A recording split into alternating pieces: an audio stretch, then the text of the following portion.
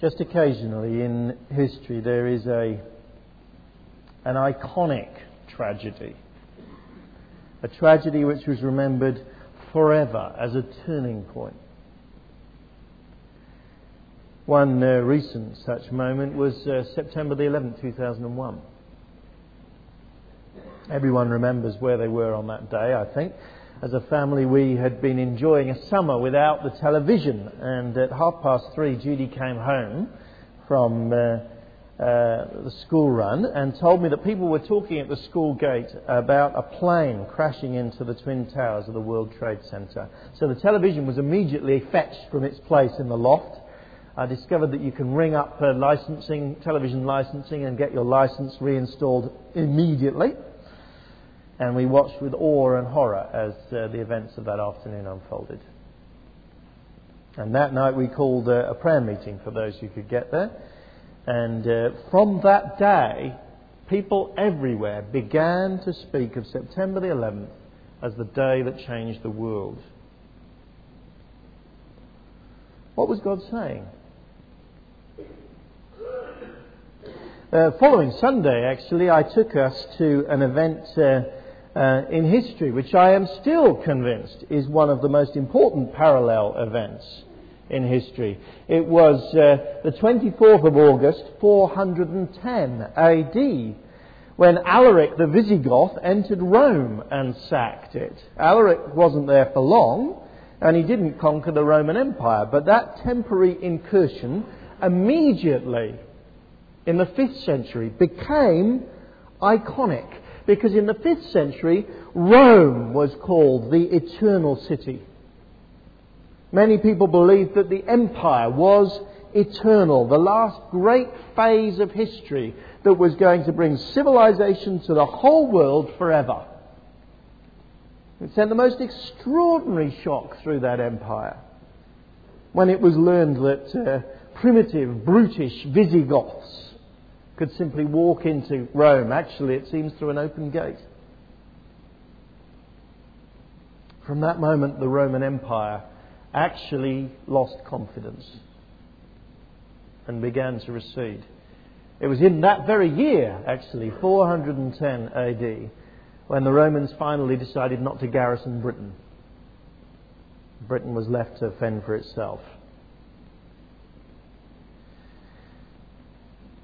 I don't think everyone noticed, actually, this week the true significance of George Bush's State of the Union address. He spoke of his determination to reduce America's addiction to oil, specifically its dependence on Middle Eastern oil. That was celebrated by green activists, but not everyone noticed that the primary reason for that was that the American strategists seem to have finally decided they can't control the Middle East.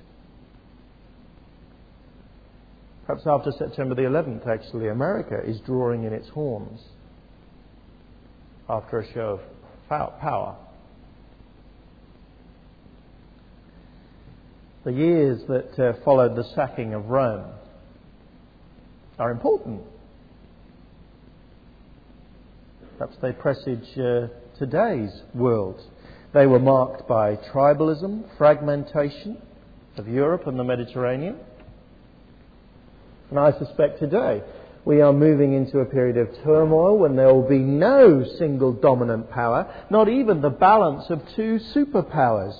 For a generation at least, I suspect, probably for the rest of yours and my lifetime, we will live with the disturbing reality of Middle Eastern tensions, of rising Chinese power, of competing nationalisms, and America and Europe just being unable to control it.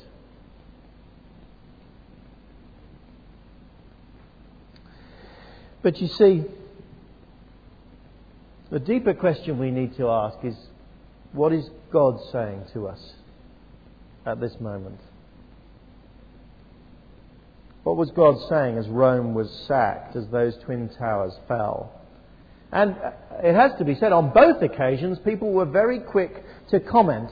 The pagans of the Roman Empire in the 5th century proclaimed that the sacking of Rome revealed the weakness of that Christian God. Only about 100 years before, Emperor Constantine had made Christianity the official religion of the Roman Empire. And now they said, look at the trouble it's brought on us. And similarly today, actually, there is massive concern about Christianity's role in our present troubles. Isn't Christianity, people are saying, the religion of modern empire? Isn't it Christianity which has brought this trouble on us? George Bush's talk of a crusade in the immediate aftermath of September the 11th only heightened those anxieties. Of course, Christians are, you won't be surprised, have countered. In the 5th century, the Christians said, no, the problem was that Rome wasn't Christianized enough. They began to talk of finally purging the pagans from the heart of the Roman Empire, and that would make it strong again. Not surprisingly, in the 21st century, some Christians have responded by saying that this was a judgment on September the 11th was a judgment on America's toleration of homosexuality. There needs to be a purge in American society to fully Christianize it, and then it will be okay.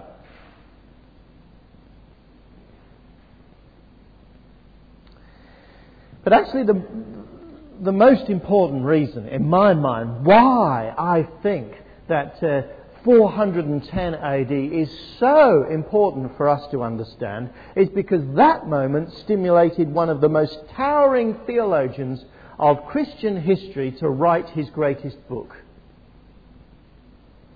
In that year, a man called Aurelius Augustine was bishop on the edge of the empire in North Africa, a North African town called Hippo. And when Augustine of Hippo heard of the sack of Rome, he was devastated, just as we were on the 11th of September. But he took up his pen and he began to write a great work called The City of God. And Augustine argued that neither the pagans who wanted to rout Christianity, nor the Christians who wanted to try to fully Christianize Rome were right at all. Augustine argued that we have to realize something very important about this world. There is no city, no empire on earth which can be truly called Christian. The history of Rome, he said, is not a great story of Christian triumph. It is a sordid story of power and intrigue and injustice and sometimes corruption even of Christians. That is the history of every empire, from Rome to the British Empire to America today. Augustine called that power-based empire the city of man. But alongside the city of man, he said, is a faithful community of people who are devoted to God and to Christ. This, he said, is the city of God. For now, the city of God and the city of man are intermingled, but their final ends will be entirely different, he says. The city of man, which looks so strong today, he said, will be utterly destroyed. And the city of God, he said, which today looks so weak and fragmented and scattered, will actually endure forever until Christ finally comes again and establishes the full city of God, the new Jerusalem, the new heaven and the new earth, which lasts forever.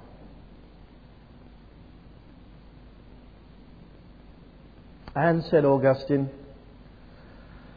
God throughout history is constantly sending warnings that the city of man will not stand.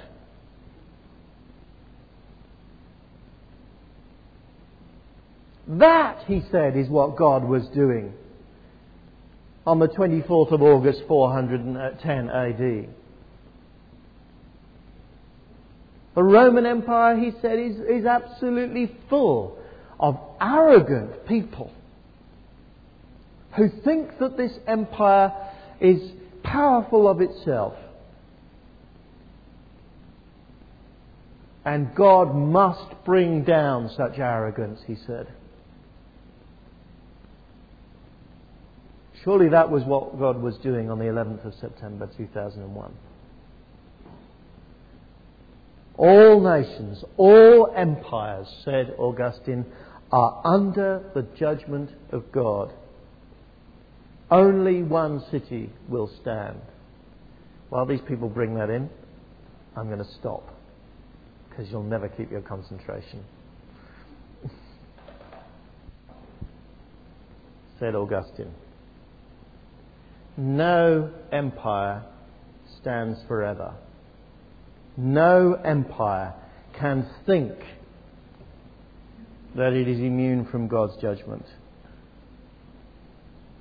God needs to demonstrate that again and again down through history. And He began that great process in Egypt. That's what we have been learning in the book of Exodus. Last week in particular, and now coming to its culmination this week. God will not allow any empire which thinks it stands on its own to last. Pharaoh hardened his heart, we learned, till finally God hardened Pharaoh's heart. God sent in Exodus 5 to 10 sign after terrible sign that stands actually in history as a terrible warning of God's judgment. Chapter 11 verses 4 to 6. Moses said, "This is what the Lord says. About midnight I will go throughout Egypt. Every firstborn son in Egypt will die. From the firstborn son of Pharaoh who sits on the throne to the firstborn son of the slave girl who is at her handmill, and all the firstborn cattle as well. There will be loud wailing throughout Egypt, worse than there ever has been or ever will be again." After 9/11, we at least to some measure can sense what those Egyptians felt. Not just the terrible loss of life, though that was terrible, but the terrible shock to a great culture that at a whim God could strike at its heart. We must learn the lessons that Exodus teaches us. The first lesson is simple. No one is automatically immune. No one is automatically immune. The story makes it plain that this plague on the firstborn will not affect Israel. In fact, 11 verse 7, they will be perfectly at peace. Among the Israelites, not a dog will bark at any man or animal. Then you will know that the Lord makes a distinction between Egypt and Israel. But that immunity is not automatic, based just on their nationality as Israelites. Actually, each family, as we're going to see in a moment, has to kill a lamb, has to roast it, has to eat it, has to smear its blood on the doorsteps and lintels as a sign of their obedience. Only when God sees that sign, says Moses, will He pass over that house. Verse 13 of chapter 12. The blood will be a sign for you on the houses where you are. And I, God, when I see the blood, I will pass over you. No destructive plague will touch you when I strike Egypt. That's so important for us to see. There is no one in the whole world, in the whole of history, who is automatically immune from God's judgment.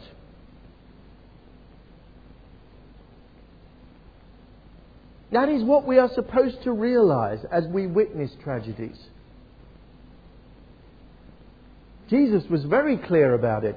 In His day, a tower fell, killing just 18 people. He mentions this in Luke chapter 13. Those 18, he says, who died when the Tower of Siloam fell on them, do you think they were more guilty than all the others living in Jerusalem? I tell you no. But unless you repent, you too will all perish. Were the people who died in the Twin Towers uniquely sinful? Is America perhaps uniquely under God's judgment? Was Egypt perhaps in Moses' day uniquely deserving of God's terrible judgment? Actually, the Bible says no. God says, unless you Israelites do as I say in Egypt, you too will lose your firstborn sons. And we live in such an arrogant culture, don't we? A culture that believes that technology and money will somehow make us invulnerable.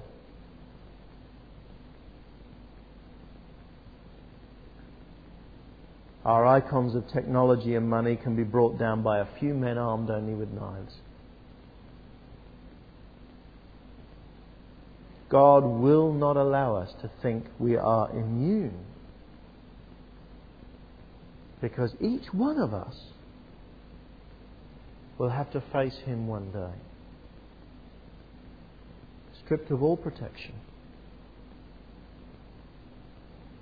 with all our arrogant pretensions exposed before His searing gaze. We must hear His voice. If Egypt can be struck down, if Rome can be sacked, if the Twin Towers can fall, then so can we.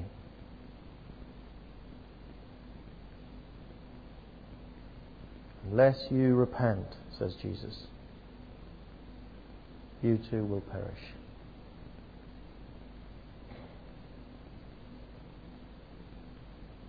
No one is automatically immune. But then this final plague teaches us something else that's very, very important. A sacrifice can save us. That lamb that we mentioned already was vital in saving each Israelite household. It must be chosen so that it is just sufficient to feed every member of the household. No more, no less. See chapter 12, verse 4? If any household is too small for a whole lamb, they must share one with their nearest neighbour, having taken into account the number of people there. You are to determine the amount of lamb needed in accordance with what each person will eat. Just enough. No, not too much, not too little. That lamb, as it is sacrificed, must be perfect. The animals you choose must be year-old males without defect. You may take them from the sheep or the goats, he says. And as we've already said, the blood of that lamb must be smeared on the doorposts and the lintels of the door. Verse 7.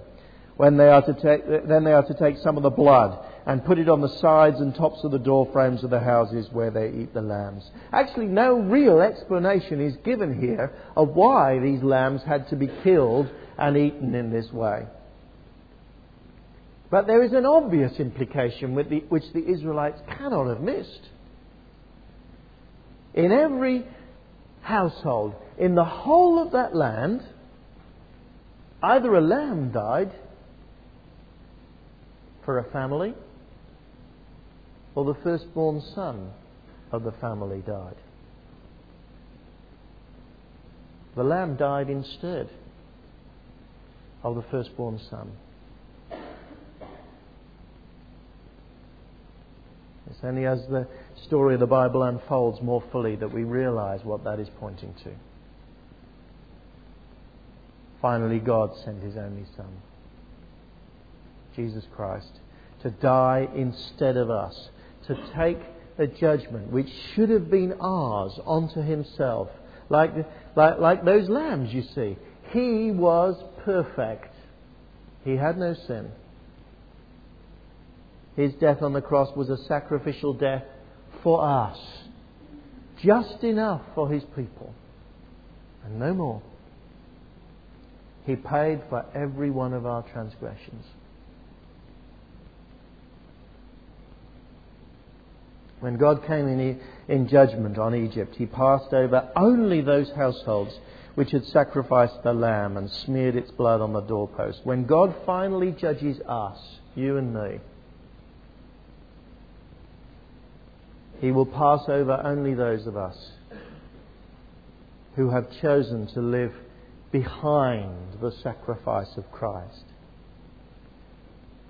as obedient members of the household, which entrusts its life to the death of the Lamb of God, the Son of God, Jesus.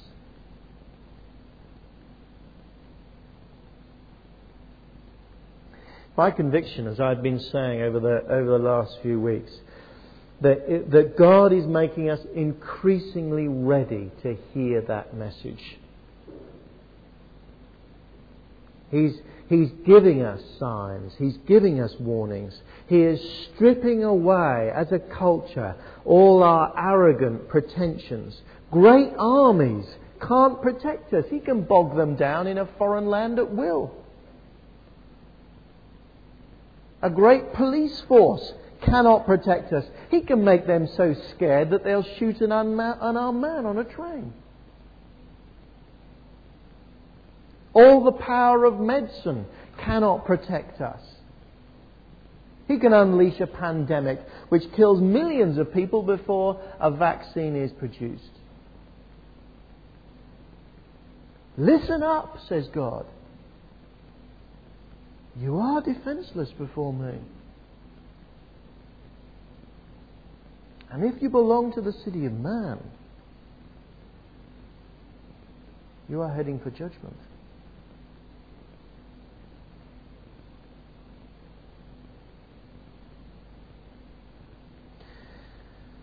People must see, though, what makes us immune from that judgment. What makes us belong to the city of God. It is the sacrifice of the Lamb of God, the Son of God, in which God himself says, I will take that punishment on myself. Those ancient lambs were only a little picture of that. We have the reality of God made flesh, dying on a cross for us.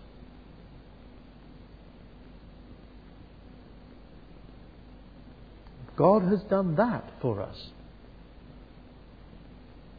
Well then, as the Apostle Paul himself says in Romans 8, if God is for us, who can be against us? He who did not spare his own Son, but gave him up for us all, how will he not also along with him graciously give us all things? Who shall separate us from the love of Christ, he says? Shall trouble or hardship or persecution or famine or nakedness or danger or sword? I am convinced, he goes on, that neither death nor life, neither angels nor demons, neither the present nor the future, nor any powers, neither height or depth nor anything else in all creation will be able to separate us from the love of God that is in Christ Jesus our Lord.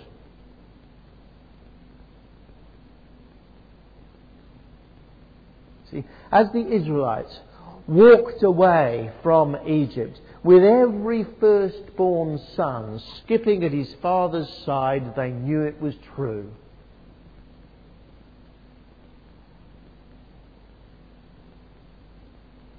Only the Lamb of God can protect us.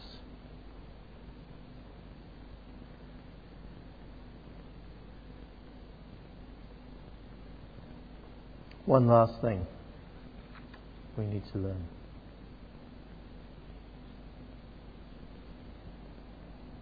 We must remember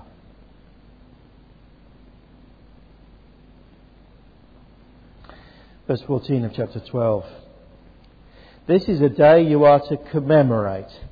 For the generations to come, you shall celebrate it as a festival to the Lord, a lasting ordinance. They were to remember, he says, firstly by eating unleavened bread. For 7 days you are to eat bread made without yeast. On the first day remove the yeast from your houses, for whoever eats anything with yeast in it from the first day until the 7th must be cut off from Israel. Originally, the Israelites had to flee quickly, and because they had to flee, they didn't have time to let the bread rise, to produce normal risen bread. So they ate it unleavened. It's very much a part of their commemoration ceremony, that they were to eat ready to flee from the city of man to the city of God. More broadly, that the idea of bread without yeast came to symbolize life without sin. A life committed to obedience to God. They were to reenact the sacrifice of that lamb when they remembered.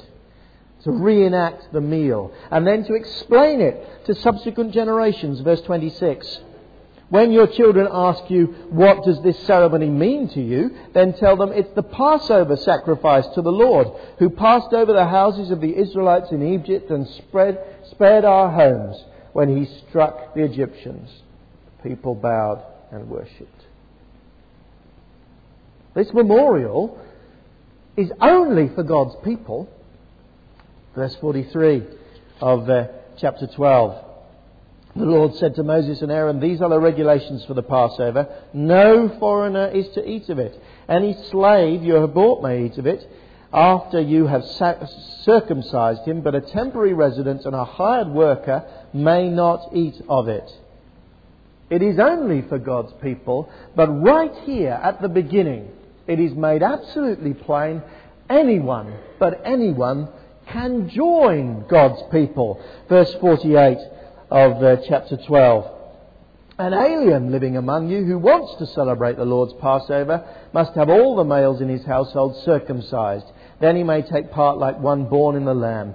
No uncircumcised male may eat of it. The same law applies to the native born and to the alien living among you. If you're native born but you are not committed to living as one of God's covenant people, you do not belong to this memorial feast, it says. If you are not native born, but you are committed to living as one of God's covenant people, then you are warmly invited.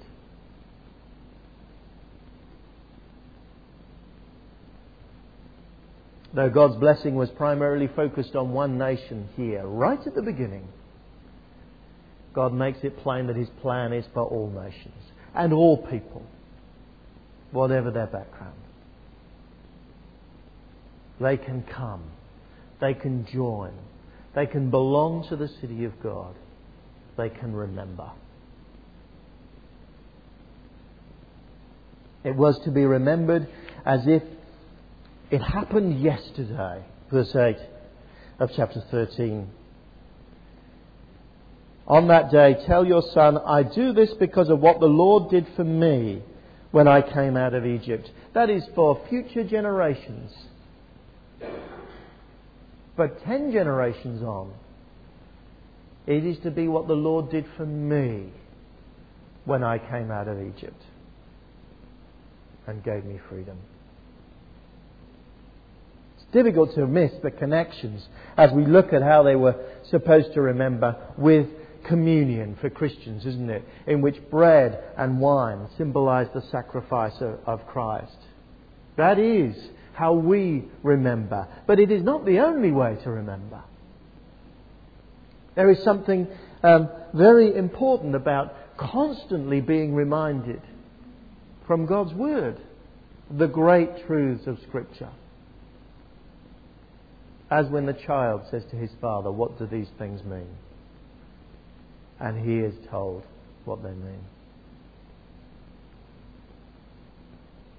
We must remember.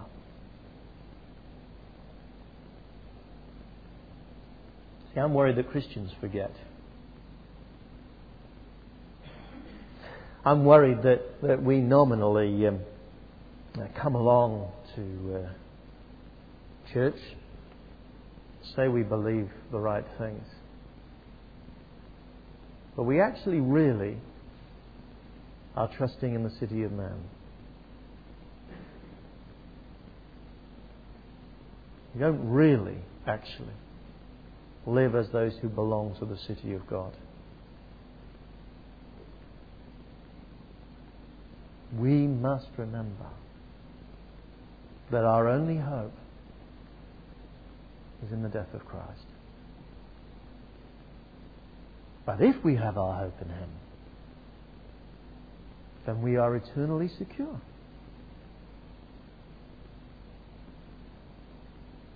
In 1887, at another time of arrogant hubris, when the British Empire seemed to be unstoppable,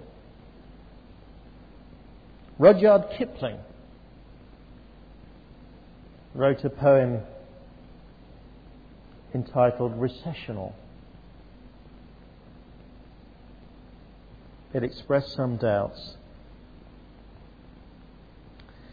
The tumult and the shouting dies, the captains and the kings depart. Still stands thine ancient sacrifice, a humble and a contrite heart. Lord God of hosts, be with us yet, lest we forget. Lest we forget. Far called, our navies melt away. On dune and headland sinks the fire. Lo, all our pomp of yesterday is one with Nineveh and Tyre. Judge of the nations, spare us yet, lest we forget. Lest we forget.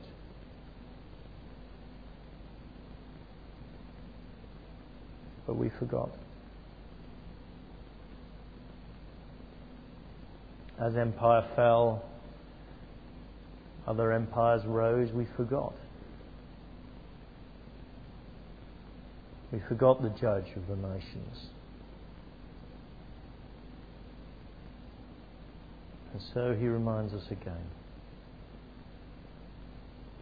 The city of man will not stand. The city of God will not fall. Remember, our eternal hope depends on it.